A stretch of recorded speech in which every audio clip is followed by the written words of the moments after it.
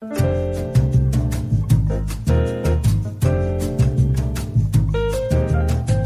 and welcome to another episode of the Mark Gross Podcast. You are catching me on like the best of the best of the best days.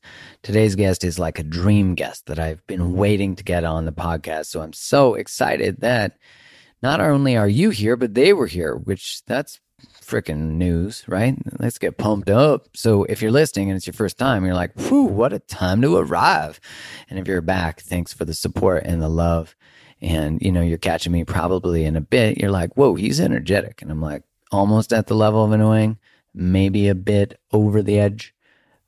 But I'm just so excited. You know, this woman's work has truly touched my life, changed the way I relate. And, you know, she's just incredible. And I feel so honored, so blessed that she came on my podcast. I mean, I got to tell you, I got to pinch myself. A lot of the time, I started this podcast because people on Instagram were like, you should start a podcast. And I'm like, I mean, I like talking. And if there was a talking Olympics, I'd probably win. So I should have a podcast. That sounds like a good idea. I also like having opinions and sharing them and thoughts. And I like having brave dialogues about things that I'm scared to talk about. And, you know, to own a truth, I have probably minimized some of the feathers I want to ruffle in terms of some of the things I want to talk about. And I'm committed to not doing that. I did this in my relationships, and it's going to be a true mantra of how I always live my life, which is I have all the conversations I don't want to have because those are the ones that matter most. I think about relationship and the reason we're in relationship. I'm not in a relationship with Kylie because she makes me feel good all the time. I'm in a relationship with Kylie because she tells me the truth about who I am, how I'm showing up.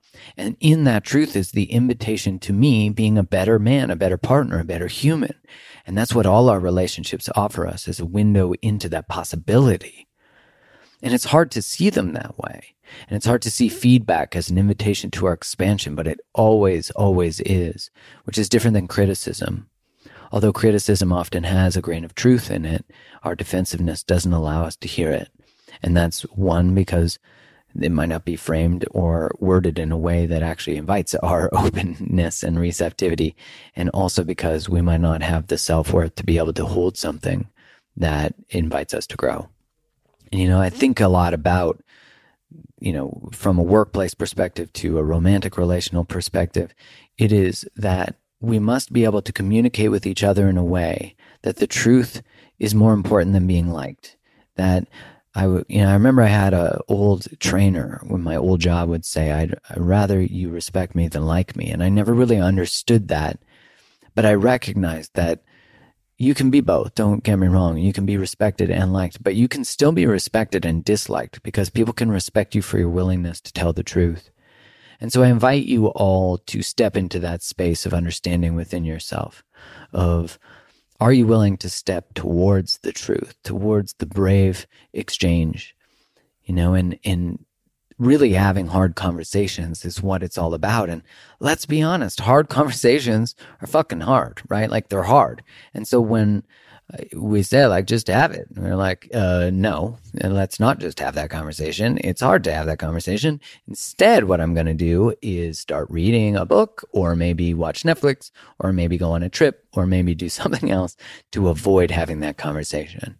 And gosh, it is always through the bridge of that conversation that we find deeper intimacy and reclaim who we are and draw a nice, beautiful circle around our self-worth when we do brave, courageous things. So think about what brave, courageous things you're being invited to do. It doesn't always have to be about communication. It can be about stepping towards a dream, a passion, or anything. But the world needs you in that expanded state. It needs you in the state of stepping towards the thing you're afraid of. And you might be afraid of what you need to become to do that because you've never been it, but you already are it. You already are that expanded self. You just don't know it because you haven't stepped into your costume, your superhero uniform. Instead, we often step on our own cape, don't we? I had to keep going with that metaphor. It was too good. Without further ado, I've got to bring forward this brilliant, brilliant human. Dr. Harriet Lerner is on the podcast today, and you might know her from her spectacular writing. Her books are transformative, her talks, her everything. And her podcast episodes she's done with other people, they're all brilliant. Dance of Intimacy was one of my favorite first pieces of work that I explored of hers. Dance of Anger, oh my gosh, so good. And Why You Won't Apologize, absolutely brilliant. Her work is brilliant. Her work is transformative. And a few pieces of her work are more centered or written for the frame of women. If you are a man, you must read them too. Because I find when books are written for women, it offers me a window into the world of women. And anytime we can put on another set of glasses that are not our own, we see the world in a way that's not always comfortable, but we realize how we are participating in the dance of the way they see the world. And that has been true of the work that I continue to do in understanding different systems of oppression and also understanding sexism and how correlated and interrelated those are with race. And so this is a beautiful conversation that I got to have. And I feel like I was fanboying, so excuse me. Dr. Harriet Lerner shares with us 7 steps on how to find courage and use your voice. Whoa, right? I can't wait for you to hear this. Before we hop into the episode, one ask, wherever you listen to this, please subscribe so you don't miss an episode. Also, leave a 5-star review and a written review. Make sure you share this episode if you love it. Take a picture, share that. Tag me on Instagram, tag Dr. Harriet Lerner. I can't wait for you to listen to this. That's my only ask in exchange for all of the information that I share on here and all the work that I put into it. So without further ado, here is Dr. Harriet Lerner.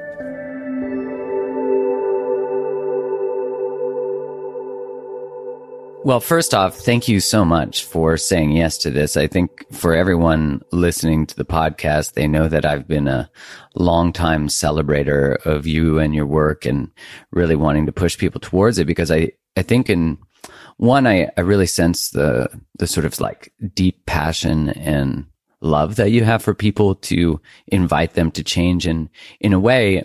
And please correct me if I'm wrong. I feel like there's a bit of a fierceness to a lot of your writing in terms of there's like a passionate, like a real assertive desire for us to listen.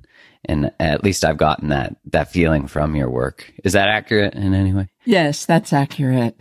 And there's also a lot of humor in my work because I really believe that when you're talking about serious things, that it really helps to be able to have humor and to laugh. Yeah, I sort of think like, what is the point of all of this if we can't laugh our way through it? If we can't really enjoy sort of sometimes the ridiculous nature of what it means to be human and how we relate. And there is, obviously part of being in relationship is that we experience pain and suffering and grief and loss, and to be able to also balance that out with joy. Right. And personal growth and change is really a self-loving task. And it flourishes with humor and lightness. It doesn't flourish in an atmosphere of self-depreciation and terminal seriousness and self-blame. So yeah, we can all lighten up as we listen to this, because we're going to probably be talking about some really difficult challenges. Yeah, when it comes to your work, you have such a vast array, from Dance of Intimacy, Why You Won't Apologize, Dance of Anger, and so many different pieces. And I'm curious, throughout, what is sort of like one of the common themes of all of your work? Or one of the underlying foundational pieces that we all need to learn? The thread that unites all of my work is my desire to help people to speak wisely and well with the most difficult people and in the most difficult circumstances. And through our words and our silences, to build a stronger self, to have a larger platform of self-worth to stand on, and also at the same time to enhance our relationships, to not Well, or another way to put it is to have a self that's not at the expense of our relationships, and to have relationships that are not at the expense of the self. So that's a tall order, if not the challenge of many lifetimes. Yeah, when I think about that concept of maintaining the self and being in relationship, I feel like through my own experience and also what I observe, it seems to be sort of our biological programming or conditioning to abandon self to maintain togetherness in some way. Right. And I think our error tendency might vary. Like for some of us, when we're on automatic pilot, we accommodate, we give in, we go along, we de-self ourselves, we abandon ourselves because we're so anxious about interrupting the predictable security and harmony of the relationship. And then there are others, we may have the opposite error tendency, and we may be very assertive and very outspoken and actually be unwittingly operating at the expense of the other person or the relationship. So there are many ways to get in trouble in our relationships. It's like booby traps everywhere. Just don't know where you're going to make the mistake. Right. And, and that I find like often we don't think about that we are doing something at the expense of the other person. I feel like in so much of our relational conversations, they seem almost so self-centered in a lot of ways. Not in a bad way, but just more in a survival-based way, in a way of like, I need to get this out. I need to communicate. Do you mean that in a sense of like, would bulldozing be like an example of something like that? Well, that's an example. I think if I were to pull out the central challenge in the conversation we're having now, that especially when we're anxious, and we're all anxious, we're all swimming around in the anxious soup now more than ever, but even before these particular anxious times. And it's very difficult to distinguish between real emotions, which is the real feelings, which is the basis to make good decisions, and our pure anxiety-driven reactivity. Like we may think we're thinking, we think we're giving people what they need and deserve to hear, when actually we are anxiously reacting. And I think that's very hard to sort out and very, very important. So maybe you wrote that, you woke up 3 a.m. and you wrote that very long confrontive email to your sister because you felt it was really important to get this out in the open and she really had to hear it. And you don't sort out what your intention is in sending it, and you don't get calm enough to sort out whether are you doing something brave or are you just throwing fuel on the fire and actually you're just sort of fight-flighted and you're setting up a situation where you're yo-yoing back and forth between distance and blame. So I think it's really hard for all of us. It's a lifelong challenge to sort out what is truly courageous, a courageous definition of self, and when are we, just anxiously reacting? It's a big question. Yeah, and it seems like it would be such a thing of continued learning of where is that line between, is the conversation I'm having deepening the relationship or potentially fracturing it more? Right. So we have, I love the idea of what, you had mentioned would be great to teach today of how to find courage and use your voice. And it's in 7 easy steps, right? Of course, 7 easy steps. Absolutely. So you were saying that, when we were talking before about what to discuss on the podcast, that is really the underlying thread of your work. And so would you be able to tell us more about that? Well, should we go through some of the 7 steps? That would be fantastic. Okay. I'm sure everyone listening is like, I want to know how to do this. Okay, I'll teach you. And Please. I would also invite all of our listeners, as they listen to our conversation, to think about one thing from what we're saying, one of these 7 things that they might do differently in a difficult relationship. One little courageous act of change, because even the smallest courageous act of change will make a big difference. And I encourage listeners to think about what they can do differently, because it's only after we can change our own behavior in a relationship that we actually can see that relationship and its possibilities. So let's go. Okay, step number 1.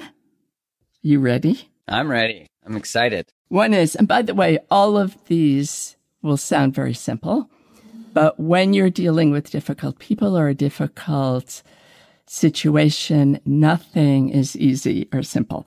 So number 1 is that we can say what we think about things that matter, and that we can allow others to do the same.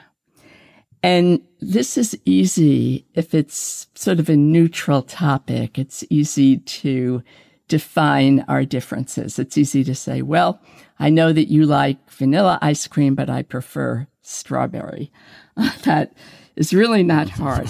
But if we're going to define a difference that we know is going to lead the other person to become reactive, that, angry or defensive, or, that it's going to disrupt the relationship harmony, then it's very difficult, and it does take a lot of courage. And just to give an example, I remember a situation where my mother was in an assisted living place. She was in her 80s, and we were having very tense, uncomfortable, sort of non-productive conversations about my father after it had been revealed that he had done some dishonorable things. And my mother's position was sort of, the poor guy, he can't help himself. He had a difficult childhood. We need to forgive him. And I had sort of an opposite position, and the conversations were not productive. And I remember that point where I went to visit her in the assisted living place with the intention to illustrate this point number 1, to calmly and very clearly tell her how I saw the situation differently without trying to change or fix her. So I calmed myself down, very important, and I went to visit her. And I said, Mom, I'd like to talk with you about Dad. And I know that our conversations haven't been very productive about that. I know that I have been a big part of that, of it not being productive. I want to tell you how I see it. And I know that we see it differently, and it makes sense that we see it differently because you're his wife and I'm his daughter. But let me tell you how I see it. And then I did. I proceeded to tell her how I saw it differently. And I also asked her a little bit later, what's it like for you, Mom? What is it like that you and I have such different perspectives on Dad? Now, any of you who think that this is simple, you haven't done it in your own family. So that's number 1. That's about defining the differences. This is how I see it differently without needing to change or fix up the other person or convince them. That's number one. Any questions about that? Well, first off, I have to say, I really like the idea of saying what I think. Right, that part. Right. That's fantastic. That I could, no problem. I can build a foundation on that. I think it's, we're sort of in a climate where it feels challenging for two truths to coexist without feeling like our truth is being threatened by the existence of another. And I just think about that in the context of the current climate and culture, and also relationally of like, really, isn't that the job of the container of a relationship, is to hold two truths, and it actually strengthen the container that they can hold them both, which, as you said, sounds, hey, great. Yeah, we'll just draw a circle around both these things. Right. We'll both share. Yeah, but I don't know why. I certainly am a recovering defender. I have defensiveness. It has a long line in my family tree. And when I started to work on not doing that anymore, I certainly felt more of a bridge, that my self-worth wasn't on the line in the conversation. Yeah, everything you're saying is so important, especially in this political climate. And I would only add to it, Mark, that of course we all secretly believe that we have the corner on the truth. I believe that too. I believe the world would be a much better world if everyone thought and believed and behaved and voted the way I do. But it is a mark of emotional maturity to recognize that we see the world through such different filters, and, that there are multiple realities. So, yeah, it's a challenge. Just the acknowledgement of that is like, oh, sigh, like, oh, yeah, that is true. Okay, so there can be multiple, and I don't have to convince everyone of mine. And you believing what you believe doesn't actually dismiss what I believe, which is that's so logical. But there's something like a deeper emotional commitment to our beliefs, which is interesting, like a sort of loyalty or something, Right. And also sometimes we have to speak and say, Mark, I know that you believe that. What you just said, I know that you deeply believe it. It's very hard for me to hear that, because I think that belief is so much at the expense of other person and other groups. So this is something that you and I see differently. So being able to accept multiple realities doesn't mean that we're also saying, wow, it's great. It's great that you think that. So anyway, let's move on to number two. All right, number two. Let's do it. So number two, which sounds like the opposite, but of course it's equally true, is that having a courageous voice means that we can refrain from sharing our thoughts and feelings when appropriate. I used to think that timing and tact were the opposite of honesty, but timing and tact are actually what make honesty possible with the most difficult people and the most difficult circumstances. So that's interesting. Wisdom and maturity and having a courageous voice really rest on our ability to make wise decisions about how and when to say what to whom. And, in families, in couples, what I see as a therapist is that in the name of truth-telling, in the name of authenticity, people bludgeon each other. And they approach a difficult issue in such an angry, intense, confrontive way that they're actually shutting down the lines of communication rather than widening the path for truth-telling. And I would also say part of number two, refraining, getting more bite marks on your tongue, that part of that, it has so many different manifestations. It may be that you try to get a grip on your overfunctioning. You bite your tongue rather than jumping in to give advice and be the expert on the other person. It also means often saying it shorter, that you refrain from over-talking.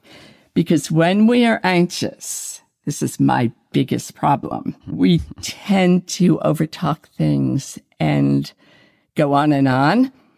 And I have that problem. For example, if the other person hasn't gotten my brilliant wisdom after the 47th time I made the point, I'll go for number 48. I've really learned not to do that if you want to be heard, you say it shorter. And so that's part of refraining too. So what are your thoughts about that, Mark? All of that? Well, one, I feel like I suffer from a similar ailment of one, recovering from the overfunctioning, and two, really, like, if there was a word Olympics, I think I'd take gold, in the conversational sense. And when I feel like I'm trying to explain a point, if someone sits in silence, I often will want to continue to fill the space where really, the most powerful thing in that moment would be to sit and allow the response to come. And I can feel that sense of anxiety, like even as I think about it, as you were sharing, that there is an anxiety that comes up for me that I have to learn how to build a larger container for. Right. Part of my work as a therapist, if you get me as a therapist, you also get me as an editor.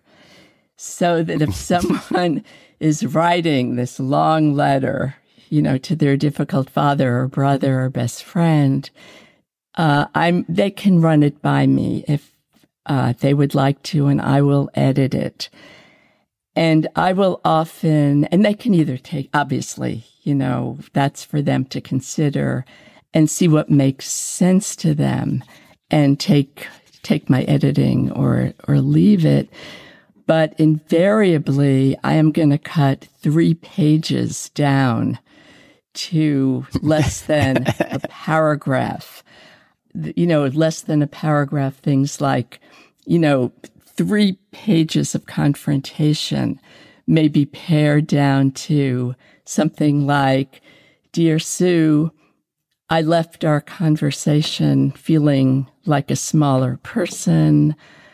I don't know if it was your intention to judge me, but I'm wondering, blah, blah, blah. I would love to hear your perspective on that, from 3 pages to 4 sentences.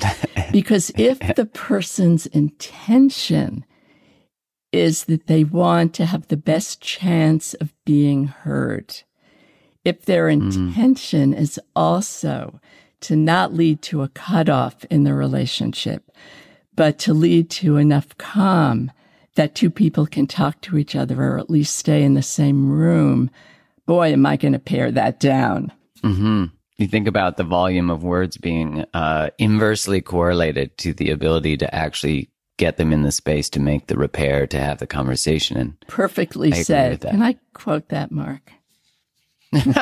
Yeah, of course. Okay. I've quoted you so many times. I'm like, yeah, sweet. Yeah, of course. Brilliantly said. That's really beautiful. I think is that a characteristic of overfunctioners in general? Yes, especially with the advice giving and the I know best.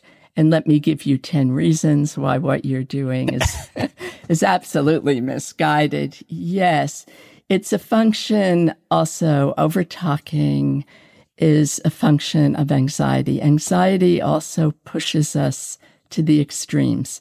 So if you look at an anxious family, either the lines of communication are shut down and no one is really talking about the things that matter, or you see the opposite. People are over-talking. Children are not being protected enough from adult anxieties. So you get either extreme. And when I talk about anxiety, I'm not just talking about the anxiety that we feel. We all operate with a huge amount of chronic underground anxiety and intensity. So, yeah. Well, I guess that probably leads to number 3. So, número 3, or número 3 in Espanol, número 3. See? Because I've forgotten all my French from college. My Spanish is not French out of my brain. And I'm also trying to hang on to my English vocabulary. So here I go. So number 3 is calm things down. Actually, better said, calm yourself down. You know, as a therapist, those of you who are therapists learn to be a calm presence in an anxious, emotional field. That's what we learn to do that. And you can learn to do that in your family of origin or your, it's just a lot more difficult. And it's important because we need to calm down in order to be able to think. No one thinks clearly in the midst of a tornado. And calm is contagious, just like intensity and reactivity is contagious. So if you're going to enter a difficult conversation, it really helps it's essential that you can calm yourself. I should add to that, Mark, just to be realistic here, we can't be calm all of the time. We're always going to be reactive some of the time. Our anxious brain, will wake us up at 3 a.m, or I'd say for me, 2 or 3 hours after I fall asleep. My anxious brain will wake me up. And when the anxious brain wakes us up, it only does one of 3 things. We nurse past grievances, like how could my mother have said that? How could my ex have behaved that way?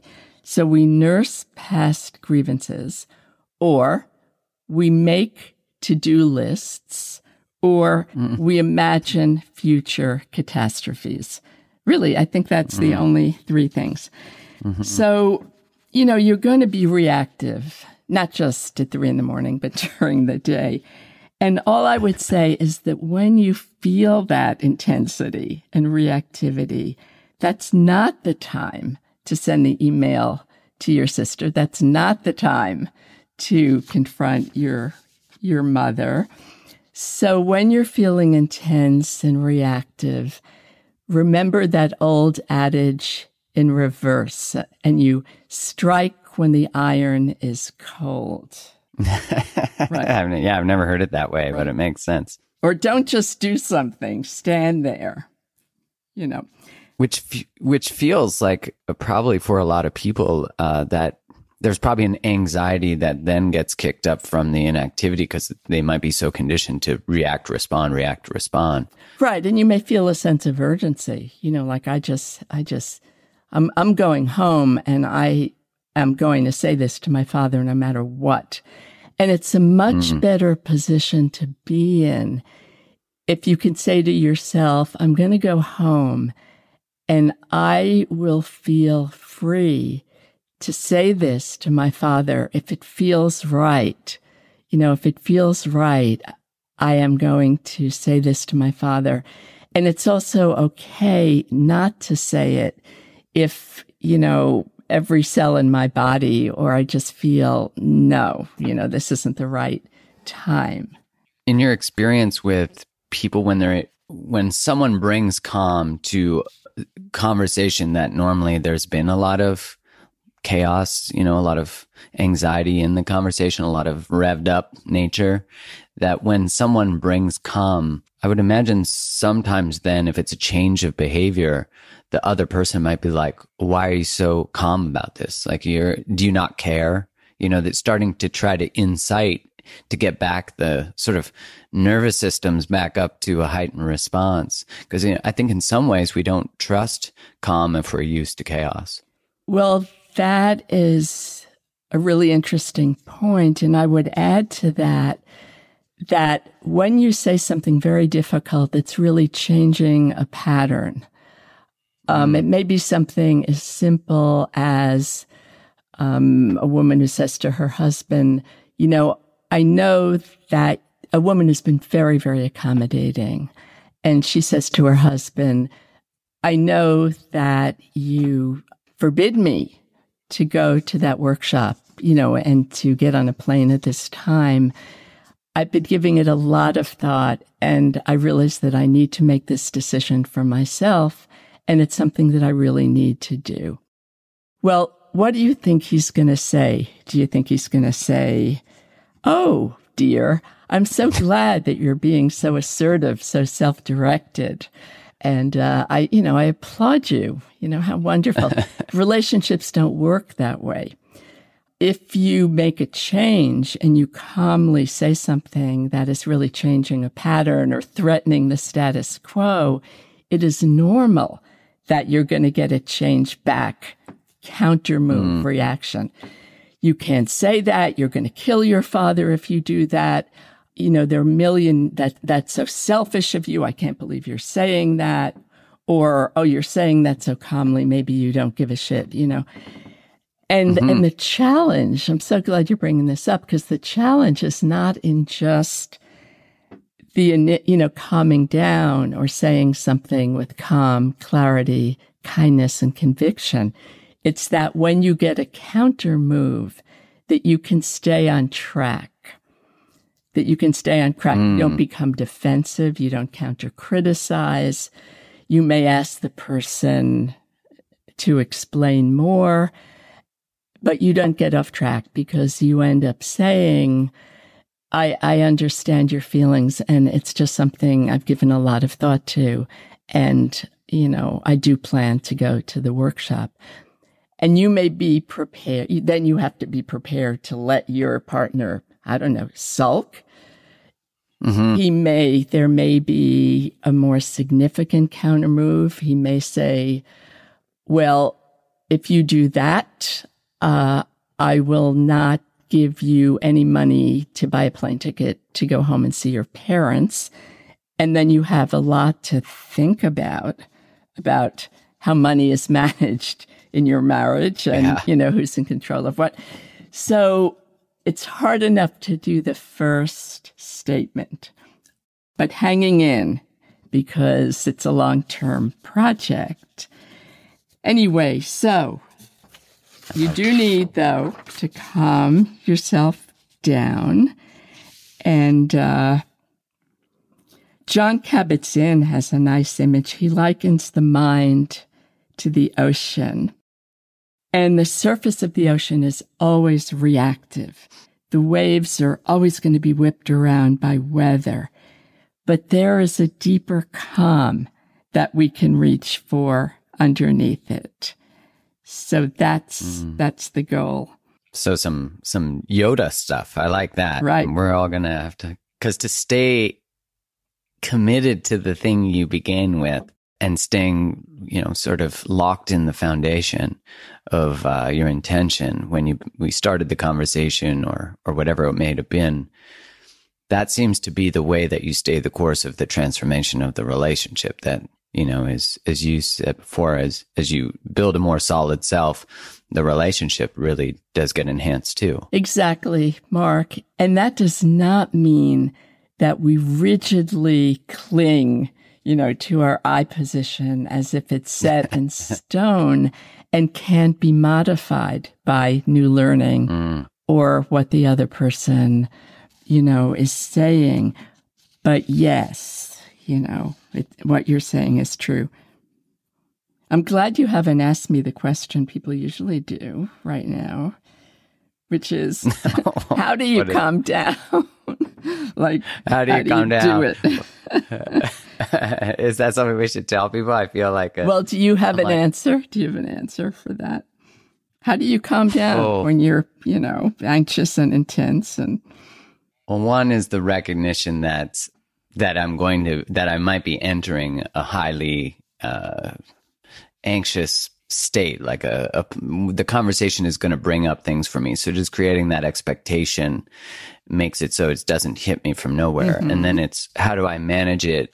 For me, practices, one, having conversations has made me better at having conversations. So practice. Practice. Number one. And then meditation has really allowed me to observe my reactivity. And what really shifted things for me was I would always remind myself in hard conversations. One, I used to avoid all hard conversations. So the first rule is that I would have all of them. And I did that. That was a commitment that I made in my late 20s. And the next part was that I was committed to my truth and to the integrity of the relationship over everything else. And that really made it so I held firm for the most part. I don't want to say I've done that dance perfectly. But I've recognized even when conversations that we're talking about might not go as I planned, they still, when they get revisited and I might repair because I didn't handle it properly and I come back and say sorry, we still get to the place we needed to get to. It just might not look the beautiful, perfect way I had originally planned. Like, I'm going to go in and say this and they're going to say this. And then everything's going to be perfect. What are some of the ways that you recommend? Well, my short answer when people say, how do you calm down? I have a 3-word answer, which is any way you can. Because we have so many ways of calming down, conversation, meditation, medication, being useful to others, gardening, dancing, music, prayer, you name it. And what works for one person isn't necessarily helpful to another. So I think if people pay attention, they can remember what has helped them to calm down in the past.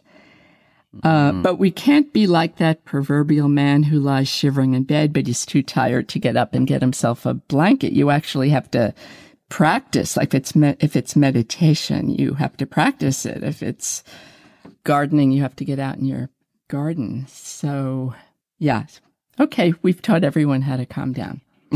So everyone, you're calm. Yeah, you're now. calm, and perfect. Forever it will be so. You're welcome. Right. Okay, what is our next one? Number 4. Number 4 is warm things up. Speak to the positive. That is something we might not think about when we're thinking about having a courageous voice. We think about speaking our truth and bringing up the hard stuff and creating boundaries, taking positions. And it's equally important to practice speaking to the positive and warming things up. No one, by the way, whether they are 7 or 70, will value your criticism if there's not a surrounding climate of love and respect, or at least respect,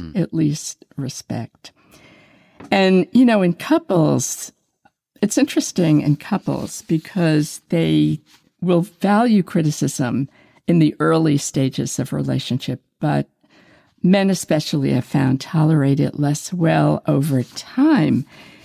And what's really interesting, shifting to couples for a moment, is that when couples first get together, they know how to make each other feel valued and special, appreciated and chosen. And they may automatically pay attention to what they like in a person and comment on that. The longer people are together, the longer, more enduring the relationship, that selective attention flips. And we automatically pay attention to what we're critical about, and we voice that. And it may be little things like, why did you put so much water in the pasta pot? And that's not the right knife to cut a tomato. What's wrong with you? What's wrong with you are great 4 words to drive any conversation downhill. And we don't automatically comment on the small positive things. It flips. It's so interesting how that's normal. The selective attention flips. And I teach people that God is in the details. So, we know with children, if we're going to focus on the positive, It's not enough to say to a kid, I love you, you're so great, you're a super duper kid, you're the best kid in the world. We have to be specific. Like, I love the way you set the table, or you were really brave to tell your friend how you felt when you got excluded from the party. You know, we tell children the specifics, and we forget that adults need that too, especially in couples. People forget. So I always say God is in the details. And when I talk about using your voice to warm things up, think about the specifics, like, wow, you know, I heard you on that phone call with your brother, and I loved the way that you used humor, you know, to sort of lighten things up with him. You're so great at that. And it doesn't mean that you're codependent. If you want to hear this praise, we all need affirmation and reminders that we're valued and seen.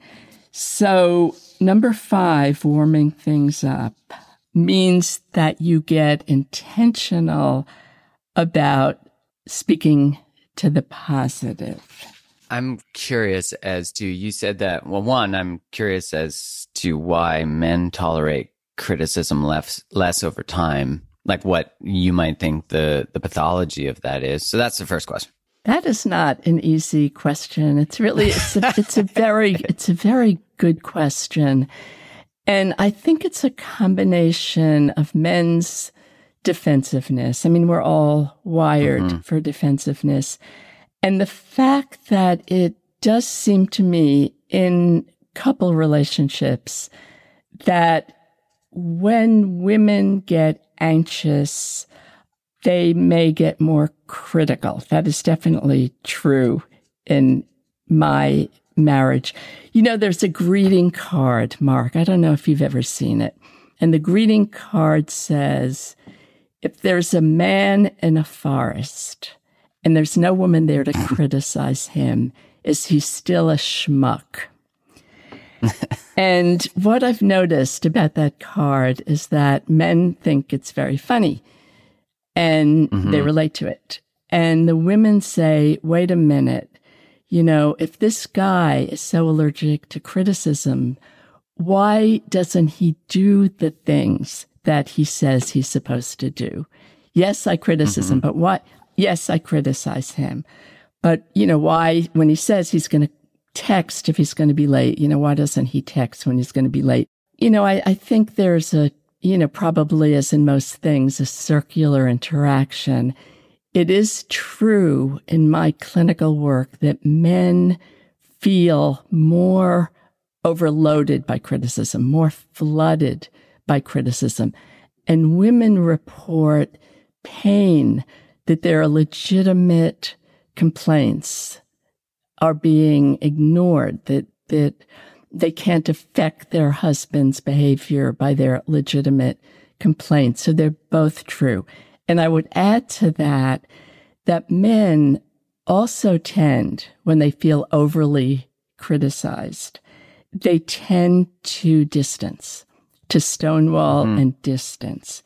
Rather, you know, they decide their wife is just too difficult. You know, I don't want to get into it. It's too difficult, you know. Rather than saying to their partner, I'm here to talk with you about anything. I'm your partner and I am here to talk with you about anything. But when you talk with me and it's sort of in this rat-a-tat-tat way and there's more than one criticism at a time, I feel flooded and I can't listen well. So this is what I would like you to do to help me to listen better. So, you know, men rather often, you know, rather than helping their partner to know how they will be able to better listen and what makes them feel flooded, they'll stonewall and withdraw. And that's not useful in a relationship. So, you know, the question you asked is really important and complicated, and everyone has a role. I think as men, we just have we have such a low capacity for holding our own feelings, you know, and I think in general, due to so many reasons. And I think then when we are invited or asked or demanded to hold that depth of space, I think we just have such an inability to do it because it's so foreign to us. And I think our self-worth is often so hung up in our partner feeling happy about us or taken care of by us that when that's untrue, we just don't have the worth to hold. I love in your conversation about why you won't apologize, you said like people who don't apologize don't have a solid foundation of self-worth. And I think in so many times. I mean, obviously, if we have a great big platform of self-worth and we get criticized about a behavior, we have that platform of self-worth to stand on, and we can look out at our bad behavior and we can see it as just one aspect of our big, complex, ever-changing self. If we're standing on a small, rickety platform of self-worth and someone comes along and says, why did you do this? And it was stupid. And what's wrong with you? And we're in danger of collapsing into shame. We're just going to get very defensive. And actually, that brings us to number 5. And number 5 is having an authentic, clear voice means that we can dial down our defensiveness and we can overcome our LDD. LDD, that is listening deficit disorder. I have coined that phrase, LDD. I want it added to the DSM, the manual, the diagnostic manual of psychiatric disorders, because the listening deficit disorder it's a real disorder. Listening, how we listen shapes how our relationships go much more than how we talk, even though all of us are much more interested in improving our talking skills. So overcoming your LDD and dialing down the defensiveness, because we're all wired for defensiveness, it means that we pay attention to when we're listening defensively, which we all do. All someone else has to say is, Mark, we have to talk. We have to talk. I'm starting or already Mark, to I need to tell evidence. you something that's really bothering me. So we listen defensively. And when we listen defensively, we actually pay attention to this next time someone is going to criticize you. We listen for the inaccuracies, the exaggerations, and the distortions that are likely to be there. We listen for the part that we don't agree with, that we can correct. I'm good at this. Me too. I'm good at this. We all are. So the challenge... I'm a data collector. The challenge is to enter that difficult conversation with the intention that you will listen only to understand. You'll listen only to try to get the essence of what that critical person wants you to get. And you apologize for that piece first. And you can save your differences for another conversation. We don't need to do everything in one conversation. So you might have another conversation after you've really listened and really validated that part. Even if it's only 2%, you validate that part you can get. You might have another conversation where you go back and say, I was thinking about what you told me, and I agree that my behavior at the party was pretty terrible and I was really ignoring you. I don't agree with one part, and let me tell you what I see differently. I don't agree that at the party that I was responsible for your over drinking, because I take responsibility for my behavior, but I do not take responsibility for your over drinking in response to it. And that is something we see differently. So non-defensive listening doesn't mean that you only listen and that you never share how you see it differently, back to number one, but that there's an order to that. That seems like a tall task, a good one, of course. When I think about defensiveness and how we're so quick to want to like protect our self-worth, protect the flaws we've just been pointed out, or whatever we might take them as. LDD, I like that term. I've certainly suffered from it. And I think of defensiveness as, like, in my experience of my own defensiveness, it immediately sort of breaks like if someone came with a positive intention, and I think, whenever anyone's telling you how you could be better, it really is a positive intention. When they're telling you what they need, it really is a positive intention to deepen the relationship or make it better. And I think about defensiveness where I was so fragile in myself that I couldn't even hear it. And then the relationship, the intimacy never deepened. And when I finally learned, I remember reading The Cure, the antidote for defensiveness from the Gottman's work, which was to say, I can see some truth in what you're saying. And when I first said that, it felt like I was eating my own shoe. Right. I was like, ugh. But I see how that validation, that it just continues to, like everything you're saying here, I'm just like, wow, like this all just keeps deepening the relationship. That's the invitation. It does. It both builds one's platform of self-worth, and it also, because you're being your best self, and it also strengthens the relationship. Right. What do you do with the energy that normally went into defending? Because I would imagine that energy is like a tender part of us, or like a wounded part of us that's like, but well, who am I if I'm not standing up for you know what I mean? And we do need to stand up for ourselves, but there's a difference between responding defensively and standing up for yourself. And defensiveness, it's very important to understand that defensiveness is absolutely normal and universal. We are wired for defensiveness, and especially in the face of criticism and unjust criticism and exaggerated criticism and distorted criticism. We're wired for defensiveness. So again, it's part of that number 3 was to calm ourselves down so that we can better listen.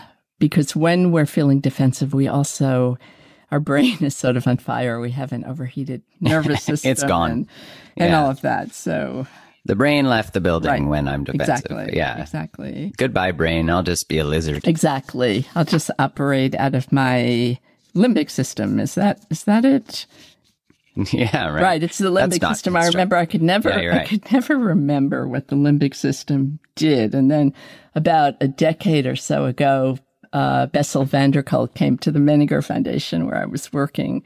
I think actually it was about 2 decades ago. And he gave us this mnemonic device that I've never forgotten for remembering what the limbic system does. And he said that the limbic system is in charge of the 4 F's: fighting, fleeing, feeding, and reproduction.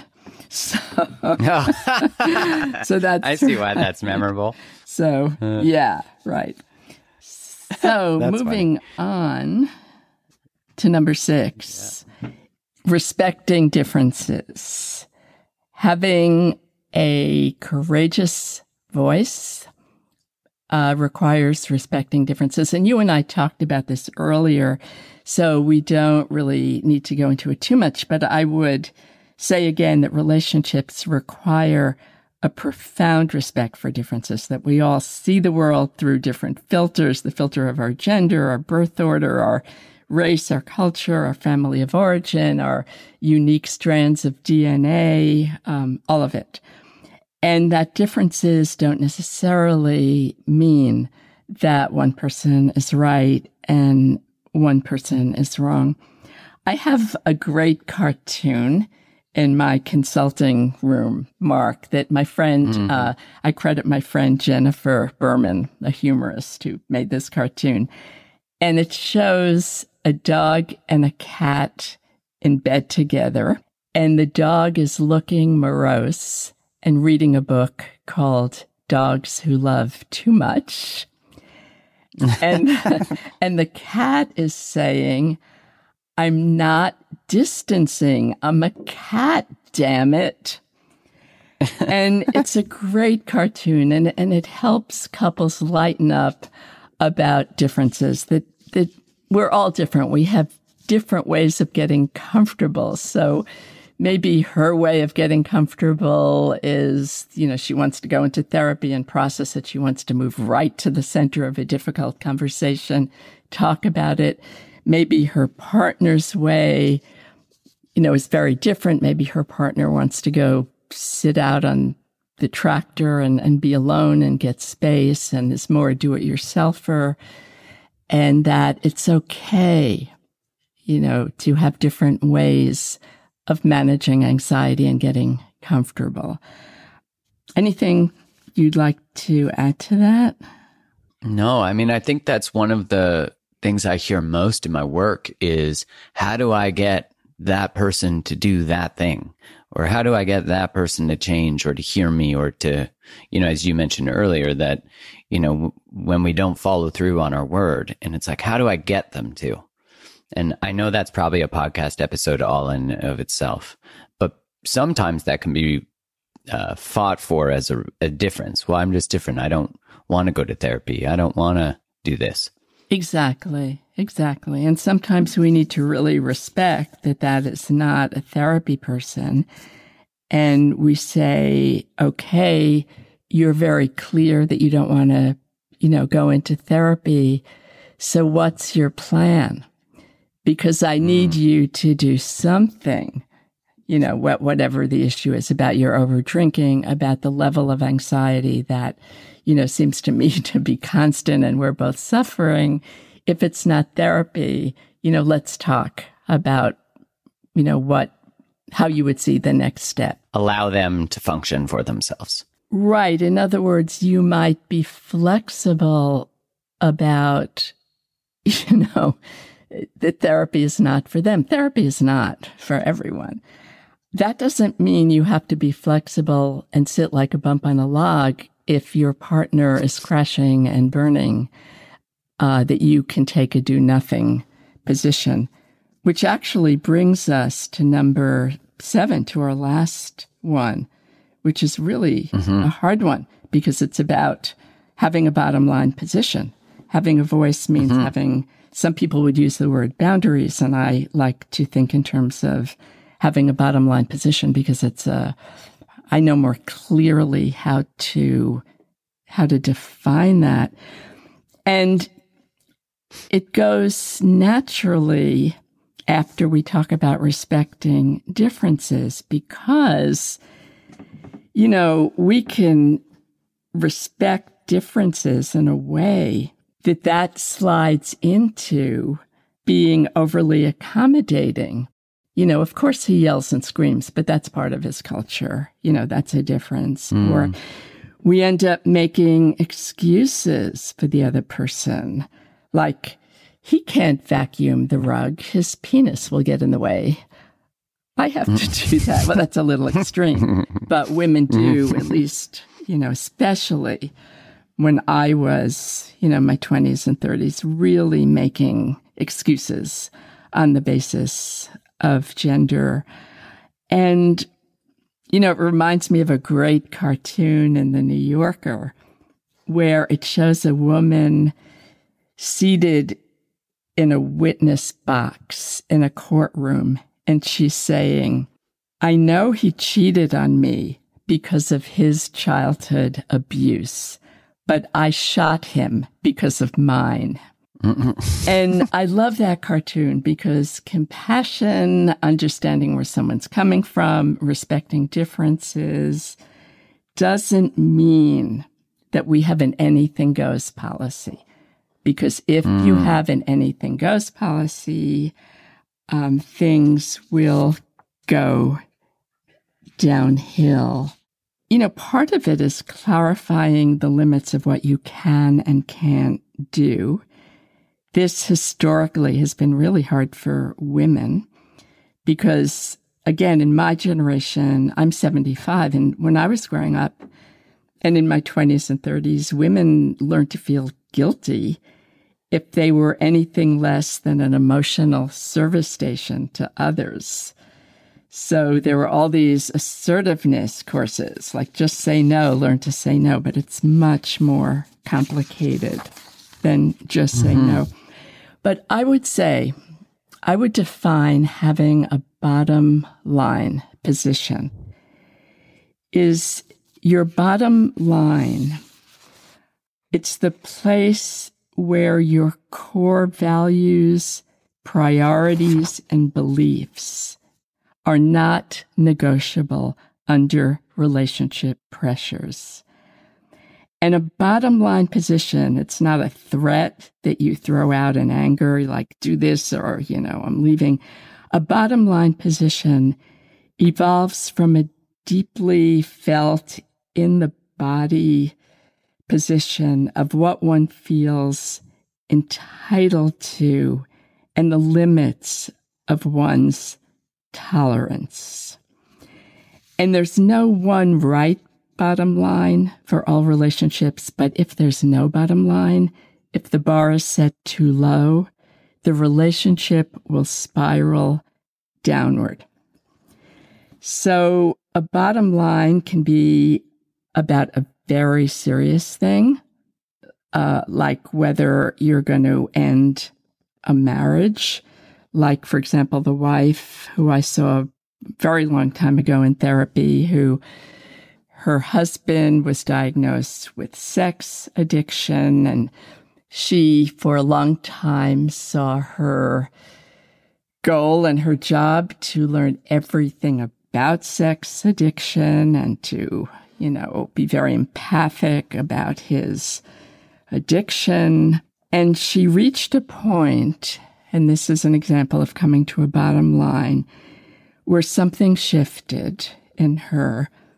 And she went to him and she said, you can call it sex addiction or you can call it sauerkraut, but I can't live this way because I am in too much pain.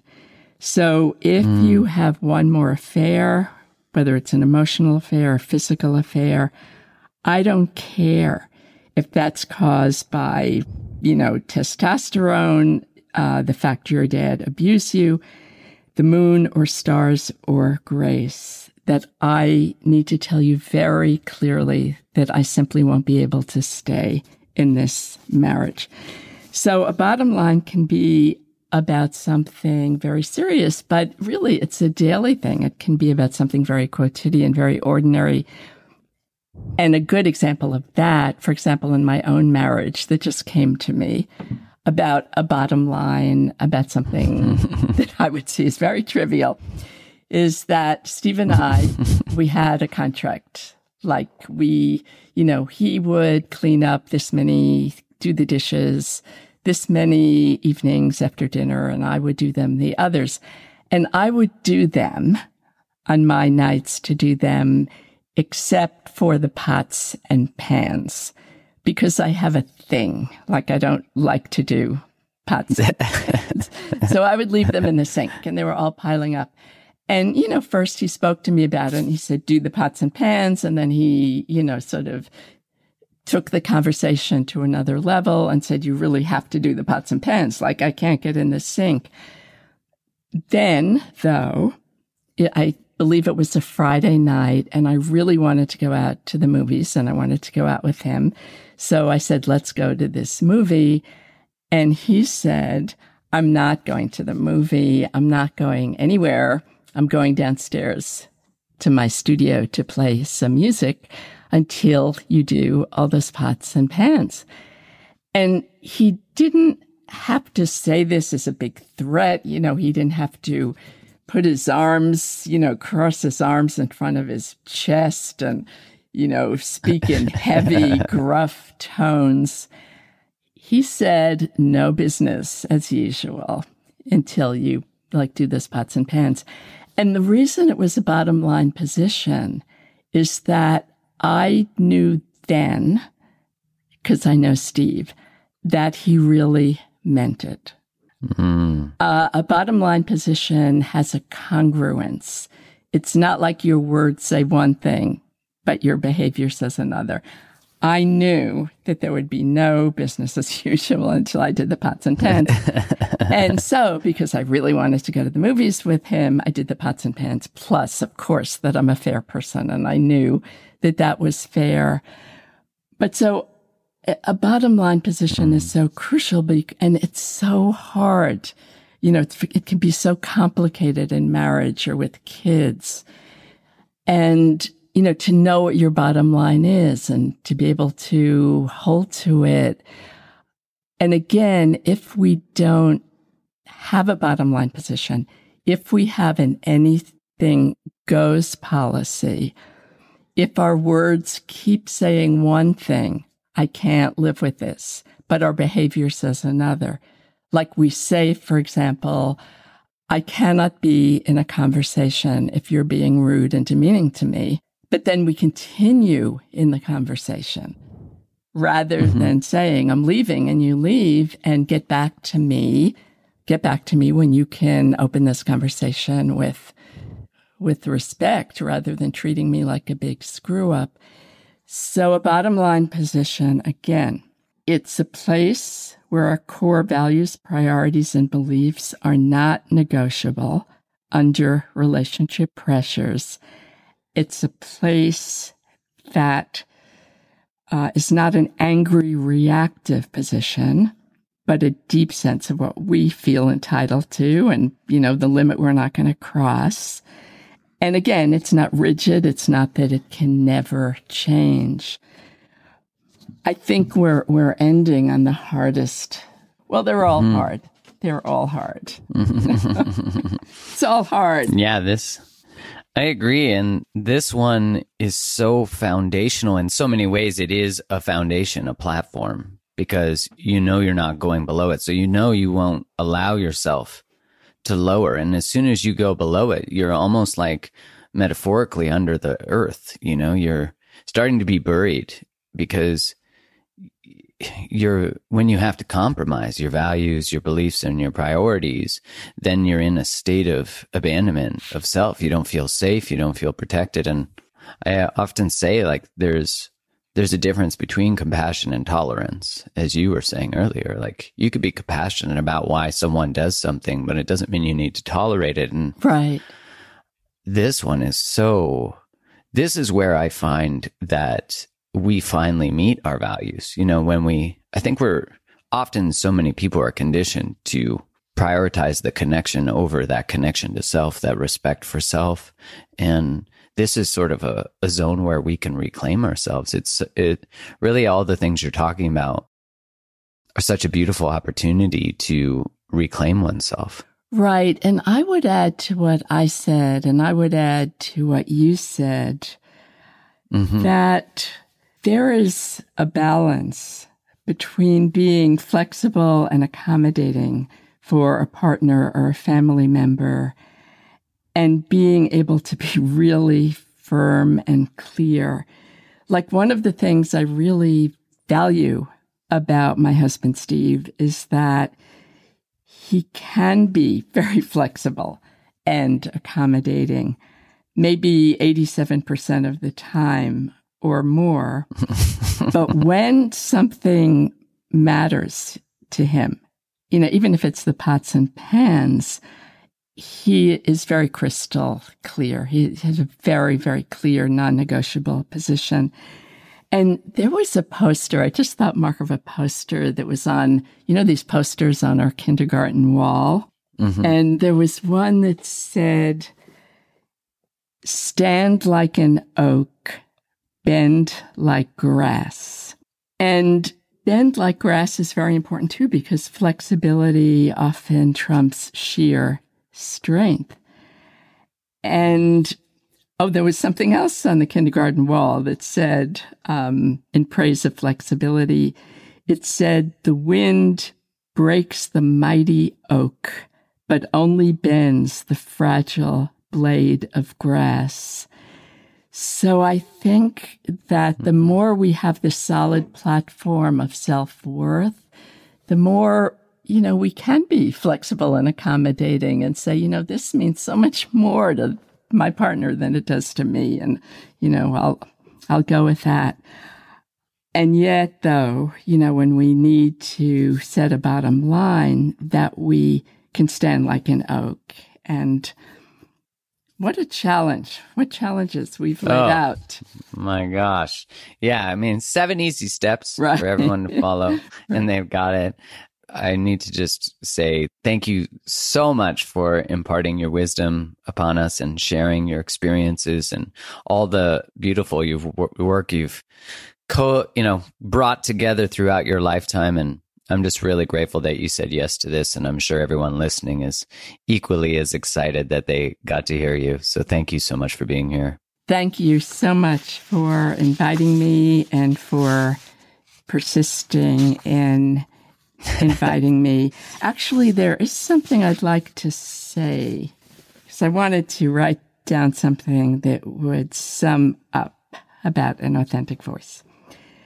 We all strive to have an authentic voice.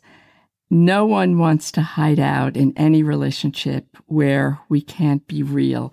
No one has ever come to me as a therapist and said, Dr. Lerner, I want you to help me to be more of a big phony, and I want to be able to hide out in a corner and, not be able to speak my own truths.